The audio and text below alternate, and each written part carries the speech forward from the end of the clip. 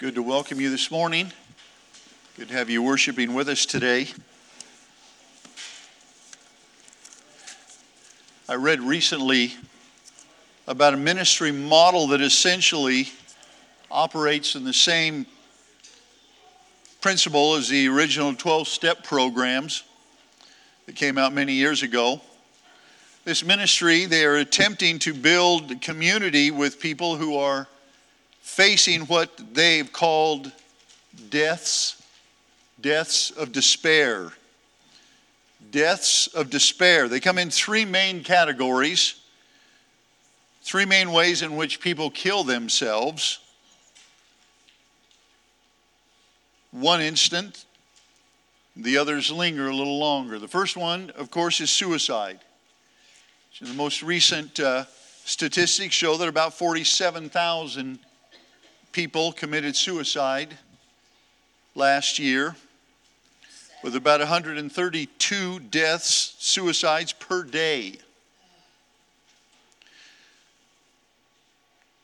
With the fastest growing groups, first one being women aged 60 to 64, and that's up 60% over the last few years.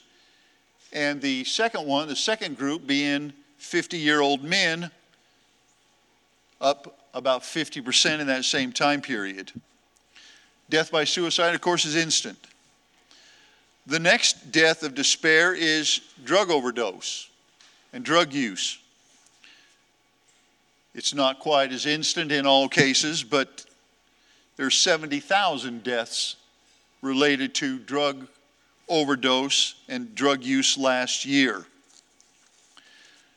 The third death is just as lethal, although doesn't happen quite as quickly, and that is death by alcohol-related issues. 88,000 victims of that last year. It is slower, but as I said, just as deadly. Why so much despair? Why so much despair, and what can be done about it? Well, on the despair side, I guess it's probably kind of obvious. For starters, watch the 5 o'clock news. The war in Ukraine, saber rattling between the U.S. and China, nationalism over globalism, the political climate. In fact, I saw yesterday over the 1 hour Martinizing or whatever in Ontario a sign that said, political jokes aren't funny. Sometimes they get elected. I think that's indicative of, unfortunately, of the times in which we live. And then you throw on top of it natural disasters, the earthquake in Turkey and Syria, for example, which the death toll is upwards near 50,000 or more. The environmental issues, health issues. I literally have to pause the 5 o'clock news if my grandchildren are in the room. Otherwise, they will be stricken with nightmares for the next night and even on after that. There's more than enough for us to be anxious of, that is for sure. But for the believer, there is good news. For the lost, there is good news. Jeff Lavender shared with me last week a spiritual awakening that is taking place at Asbury University in Wilmore, Kentucky. Asbury University has been known through the years for its history of great revivals. There have been several occasions when significant moves of the Holy Spirit have swept the campus and reached across the nation. February 1905, during a blizzard, a prayer meeting in the men's dormitory spilled out to the rest of the campus, as well as to the town of Wilmore. February 1908, revival broke out while someone prayed in chapel. The revival lasted 2 weeks and was signified by prevailing prayer and intercession. February 1921, the last service of a planned revival lasted until 6 a.m. the next day, and services were extended for 3 days. February 1950, a student testimony led to confessions, victories, and more testimonies. This went on uninterrupted for 118 hours and became the second leading news story nationwide. It is estimated that 50,000 people found a new experience in Christ as a result of that revival. And then March 1958, revival began in a student fasting and prayer meeting that spilled over into chapel and lasted for 63 hours. And another one is recorded in February 3rd of 1970, March of 1992, and February of 2006. And I found it fascinating as I read that account of how many of those revivals began in February. At the end of a long, dark winter, people are confined, looking for something to do, and the prayer meetings wound up spreading into revival. And it is happening again. It started this year on February 8th. And the word that came back is that the Lord is at work as radical compassion, confession, change, and transformation are taking place.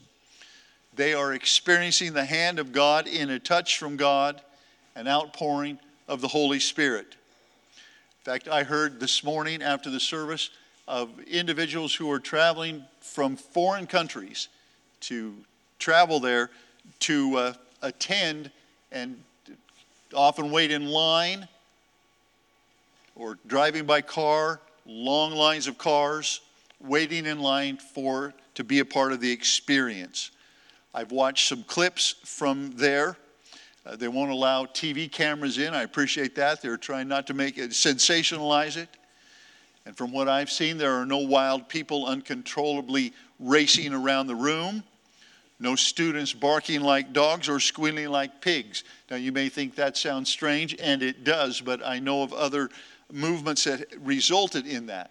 This one seems to be much more consistent with Scripture and glorifying to God. Prayer, testimonies, and worship and the preaching of God's Word seem to be driving what is taking place. Now, I would propose to you, like Pentecost,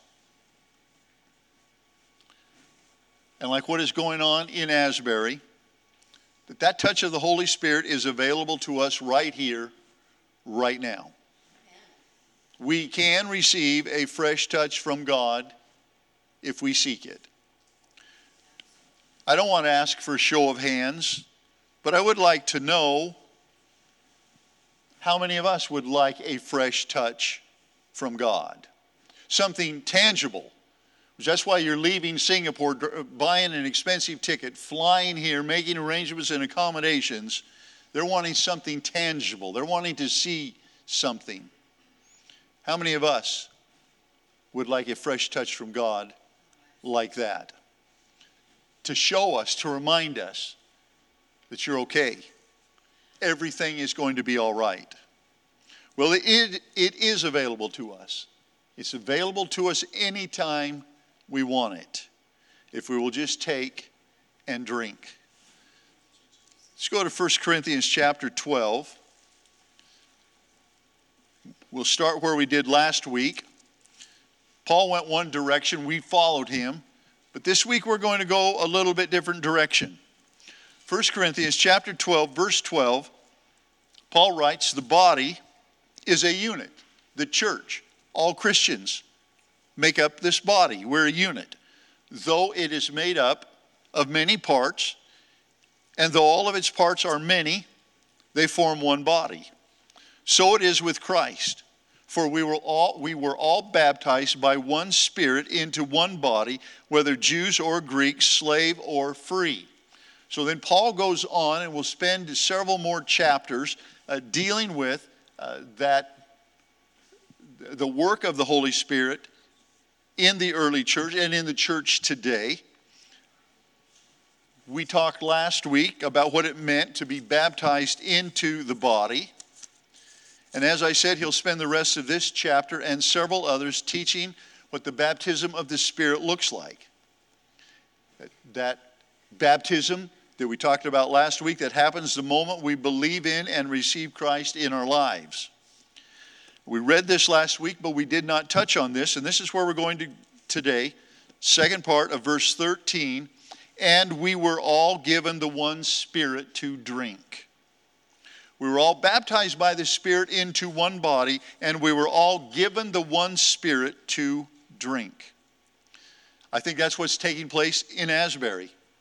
If you want to drink, or better, if you want to drink constantly, we're going to talk about that today.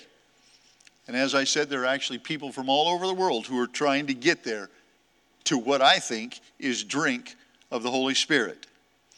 And so, drinking from the one Spirit, what does it mean? Number one, it means that the Spirit wells up within us, resulting in eternal life. Now again, we're all given the one Spirit to drink.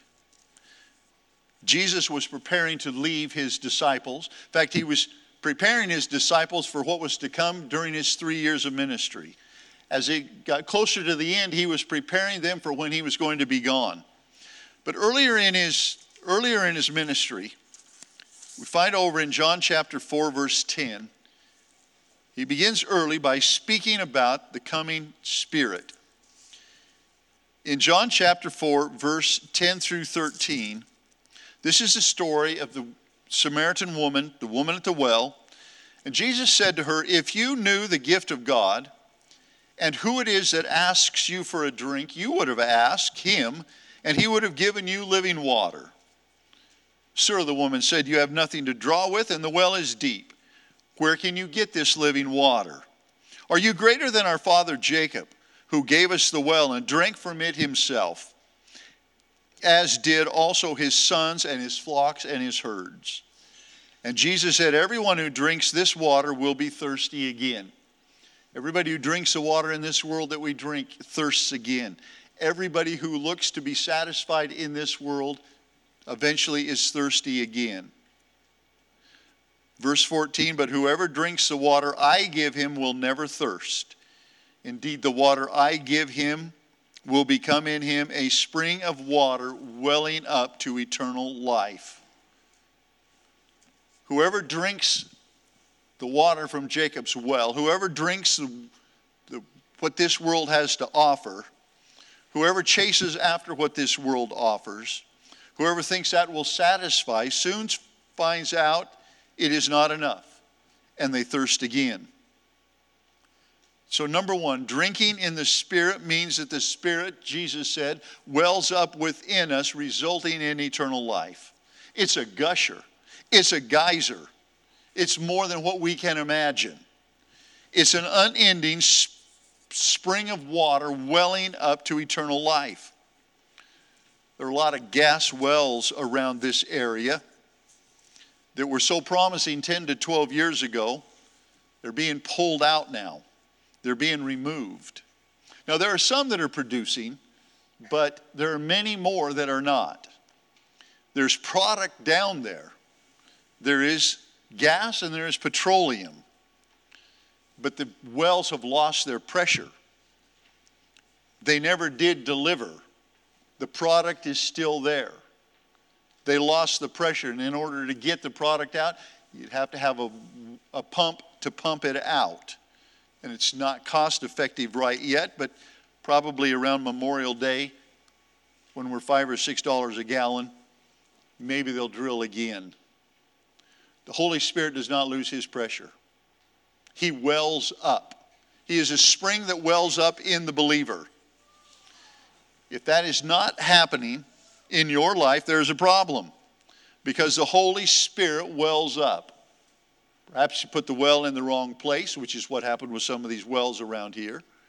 Or perhaps it's been plugged one way or the other, because the presence of the Holy Spirit in our lives will well up, and it will result in eternal life. Number two, the Spirit teaches and reminds us of everything that Jesus said. It is the job of the Holy Spirit to teach and remind us of everything Jesus said. Now, these words were spoken within a day or two of the crucifixion of Christ. In John chapter 14, verse 25. He's speaking to his disciples. And he says, all this I've spoken, this is John 14, 25. All this I've spoken while still with you. But the Counselor, or the Holy Spirit, whom the Father will send in my name, will teach you all things and will remind you of everything I have said to you. Now this was particularly important to the apostles because there was no gospel. There were no epistles. There were no letters. There was nothing recorded for the church, now outside of the Old Testament. It had to be brought to mind. The apostles had to be reminded. It had to be brought to mind so they knew what to write.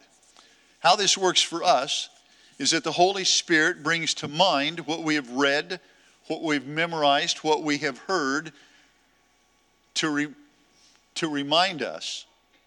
Things like turn the other cheek, be quick to forgive, be slow to anger, live at peace with all men, and etc. All the things that we've been taught since early days in Sunday school. But it's not magic. The Holy Spirit brought back to their mind what they had already heard Jesus say. We cannot learn it by osmosis. We have to read it. We have to hear it. Believing comes by hearing, and hearing by the Word of God. That's what our faith is based on. That's how it grows. I find it fascinating when I'm struggling over a difficult concept or idea, and I've studied and read and studied and just can't quite get it. Somebody came in this week and said, hey, what commentary do you recommend? I said, because I've been reading this one and this one and this one, and they all disagree. Well, that's kind of the nature of the beast. But I find as I read and study and pray that the Holy Spirit brings to mind. The Holy Spirit teaches me. And it's a wonderful model for Sunday school teachers, discipleship teachers. Read over your subject that you're going to be teaching. Read over and ask the Holy Spirit for discernment. I remember when I first started teaching the high school Sunday school class over 40 years ago. I didn't have any training, but I determined I will teach the Bible, and we would do it in a setting where everybody could discuss and try to make it interesting and fun for everybody. It was not an exaggeration to say that in those days, I was a roofing contractor, but I might spend as many as 20 hours a week preparing for a 45-minute Sunday school lesson. I was scared to death to go in unprepared before those teenagers. When I did not prepare, I paid for it. But when I prepared and prayed and sought the Holy Spirit, He came through. He reminded me. He helped things come to my mind. A lot of times, that's one of the biggest fears that many teachers have is, what if they ask me a question I don't know the answer to? Well, first of all, study a lot. Second of all, be honest. Hey, I'll get some help. I don't know the answer to that, if that is the case. Do your part. Spirit will do His part. Number 3, and this is closely related, the Spirit guides us into all truth. The Spirit guides us into all truth. John chapter 16, verse 6. And this is part of a long discourse that Jesus is teaching His disciples as He's preparing to leave. He says, because I have said these things, you're filled with grief. Because He said, I'm going to be leaving you, and you can't come where I'm going. He says, but I tell you the truth, it is for your good that I'm going away. Unless I go away, the Counselor will not come to you. Now, the Counselor is the Holy Spirit. It's the office, it's a description of what He does. It's another name for the Holy Spirit. But if I go, I will send Him to you. When He comes, He will convict the world of guilt in regard to sin and righteousness and judgment. In regard to sin, because men do not believe in me. In regard to righteousness, because I am going to the Father, where you can see me no longer. And in regard to judgment, because the prince of this world now stands condemned. I have much more to say to you, more than you can now hear. But when the Spirit of truth comes, He will guide you into all truth. He will guide you into all truth. You have a tough decision, a tough choice. You seek the Spirit, and He will guide you into all truth. This is the job of the Spirit. This is what the Spirit is up to today. This is how He manifests Himself. He is about truth, teaching, reminding us. He's about welling up, being alive, welling up within us. What's going on at Asbury today is about confession and fasting and praying and seeking God's forgiveness and seeking God's empowering. He guides us into all truth. Number 4, He fills us. He fills us. Ephesians chapter 5, verse 18. Do not get drunk on wine. Ephesians 5:18. Do not get drunk on wine, which leads to debauchery. Instead, be filled with the Spirit. Speak to one another with psalms, hymns, and spiritual songs. Sing and make music in your heart to the Lord. Always give thanks to God the Father for everything in the name of our Lord Jesus Christ. But I'll repeat verse 18. Do not get drunk on wine, which leads to debauchery. Instead, be filled with the Spirit. Now, Paul uses this comparison between getting drunk on wine and being filled with the Spirit, because when we do either one of those, we look different. Our behavior changes. We act different. When we get drunk on wine, it alters our behavior. Usually lessens our inhibitions. Maybe we do things we wouldn't do otherwise. But it affects our behavior visibly to the extreme, even stumbling and slurring, not walking a straight line, etc. Just like when we're filled with the Spirit, it is visible. When we drink Him in, when we're full, when maybe we're so full we're about to burst because it's welling up, our behavior should look different. Should look like we're on something. We're on the Spirit. The fruit of the Spirit is the purpose, is what we're after. Someone shared, and this made a lot of sense to me, the fruit of the Spirit is more important than the gifts of the Spirit, in that the gifts are given to produce fruit. That's why the gifts are given. Gifts are like fertilizer. We do not put fertilizer on the field for the sake of fertilizer. We put fertilizer on the field to produce more fruit, more hay, more corn, more tomatoes, more berries, more cantaloupe, more cucumbers. I asked Cody Kramer in the earlier service, because I'd heard a high figure like this before. If you were raising a crop of onions, how much fertilizer, how much would you put in your budget for fertilizer to cost? Any guesses out there? What do you think would be a high number to put in for fertilizer costs for 1 acre of onion? Anybody? $8,200. Seems like a lot of money to me. We put about $100 an acre, maybe $150 on to grow grass and alfalfa. $8,200 if you want some really nice looking and a lot of good onions. But you don't spend $8,200 just because you have it. You spend it for the fruit. The goal, the purpose of the Holy Spirit is to produce the fruit, a crop. And that fruit is love, it is joy, it is peace, it is patience, it is kindness, it is goodness, it is faithfulness, gentleness, and self-control. That's the purpose of the ministry of the Holy Spirit. Not for some necessarily supernatural experience or feeling, but to produce fruit, to produce a family and a marriage and a society that work, that get along. That's the purpose of the Holy Spirit. He fills us so we might produce maximum fruit. Now, very quickly, what does that look like? How are we filled with the Spirit? How do we drink in? How do we drink of the Spirit? Well, I list 10 ways, actually 11. Number 1, the Word. Read the Word. Read the Bible. It starts there. That is the beginning. Psalm 119. Psalm 119. I read it in devotions this week. Some of you perhaps did as well. Psalm 119. Blessed are those whose ways are blameless, who walk according to the law of the Lord. In other words, the law of the Lord, the Bible, God's word.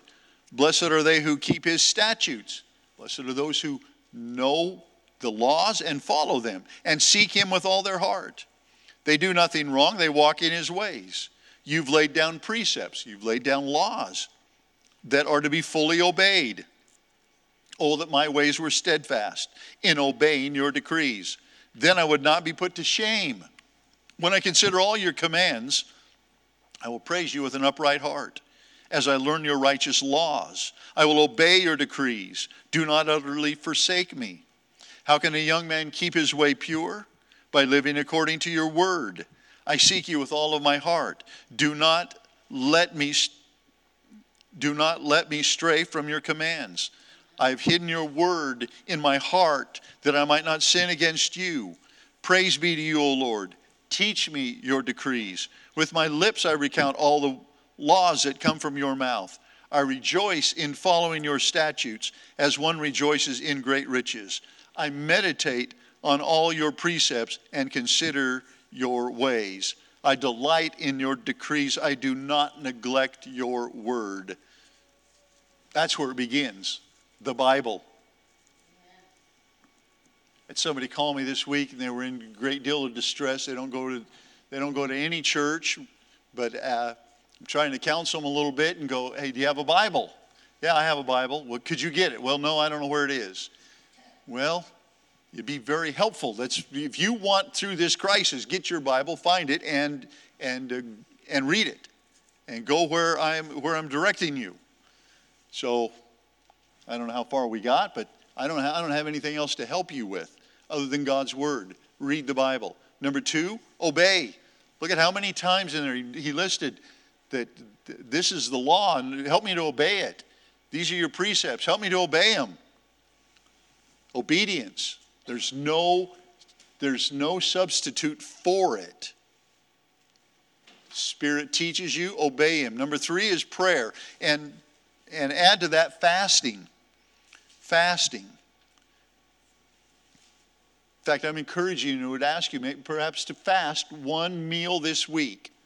Skip one meal for the very purpose of you are going to seek the Lord. You're going to spend that time instead of eating, and that time when you're hungry, that time when your stomach is growling, you're going to spend that time praying and seeking the Lord. I shared earlier when I was a young person here in this community, I was either playing sports, sleeping, or hunting. We hunted all the time if there was something to be hunted. And I remember one time Doug White and I were right out here near Bluff Road, and the ducks were just coming in there like crazy. And we were able to sneak up on them. We knew they were just right over the bank, and Doug made one noise on his call, and apparently it didn't sound very authentic because every duck, thousands of ducks, all at once darkened the sky. And back in those days, I had a pump action shotgun, and so I pumped 3 shells into the air as quick as I could. Not one bird fell. Another time, hunting in the very similar area, I jumped about a dozen ducks off of a small pond, and I aimed right straight at one green mallard, and 4 fell. One shot, they all fell out of the sky. Meditating, praying, fasting helps us to aim at what is on our heart. It helps us to focus our attention on the issue as opposed to just throwing it out there and hoping something happens.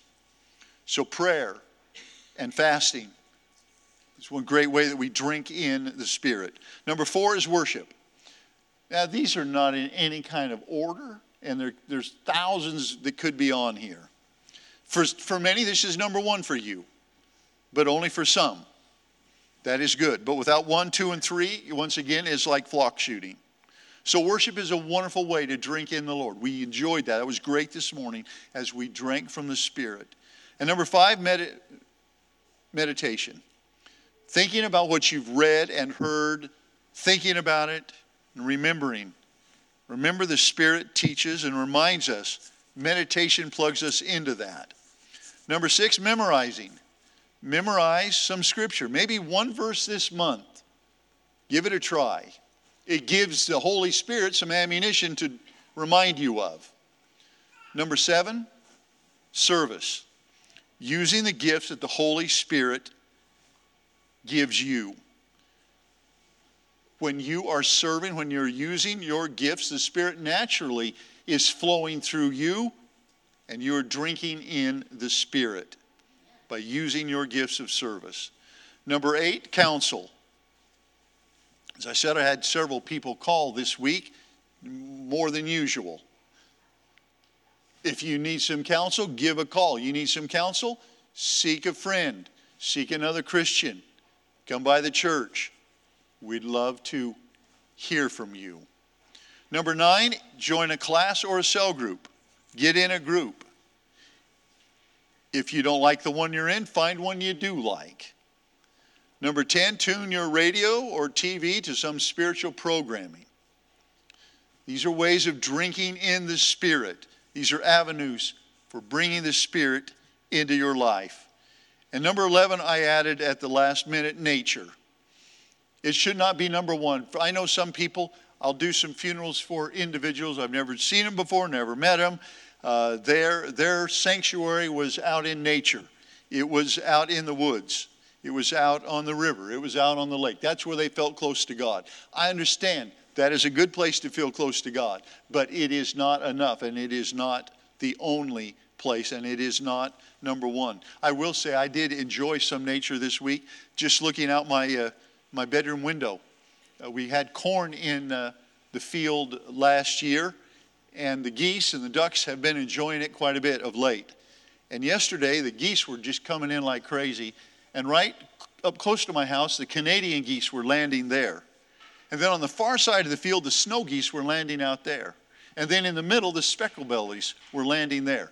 They were all kind of segregated. They all kept themselves to their own kind. But it was really fascinating to see and watch them come in. There's a lot to be gained from enjoying what God has created and giving Him credit. People are looking for what the Spirit has to offer. In Kentucky, they're driving for miles. As I said, they're flying in. They're lining up. But I guarantee you that the same Spirit is available right here, right now, if we will just drink of the Spirit, if we will make ourselves available and drink in the one Spirit that Jesus sent to us. Let's pray. Jesus, Father, we thank you that your Son left. Because if that's what it took for the Holy Spirit to be here, then that's, you know best. And we appreciate that, and we thank you for the presence of your Holy Spirit. We thank you that you've baptized us into your body. And we thank you for the tremendous privilege of drinking of your Spirit. Lord, I ask that today each one of us might consider drinking a little bit more of your Spirit, whether it is one of these ideas we talked about or some other way entirely. Father, we ask for your touch, much like they're seeking there in Kentucky. We want a touch from you. We want your peace that passes all understanding. We ask for that right now. Father, we thank you, we love you, and we give you all the praise and the glory in Jesus' name. Amen.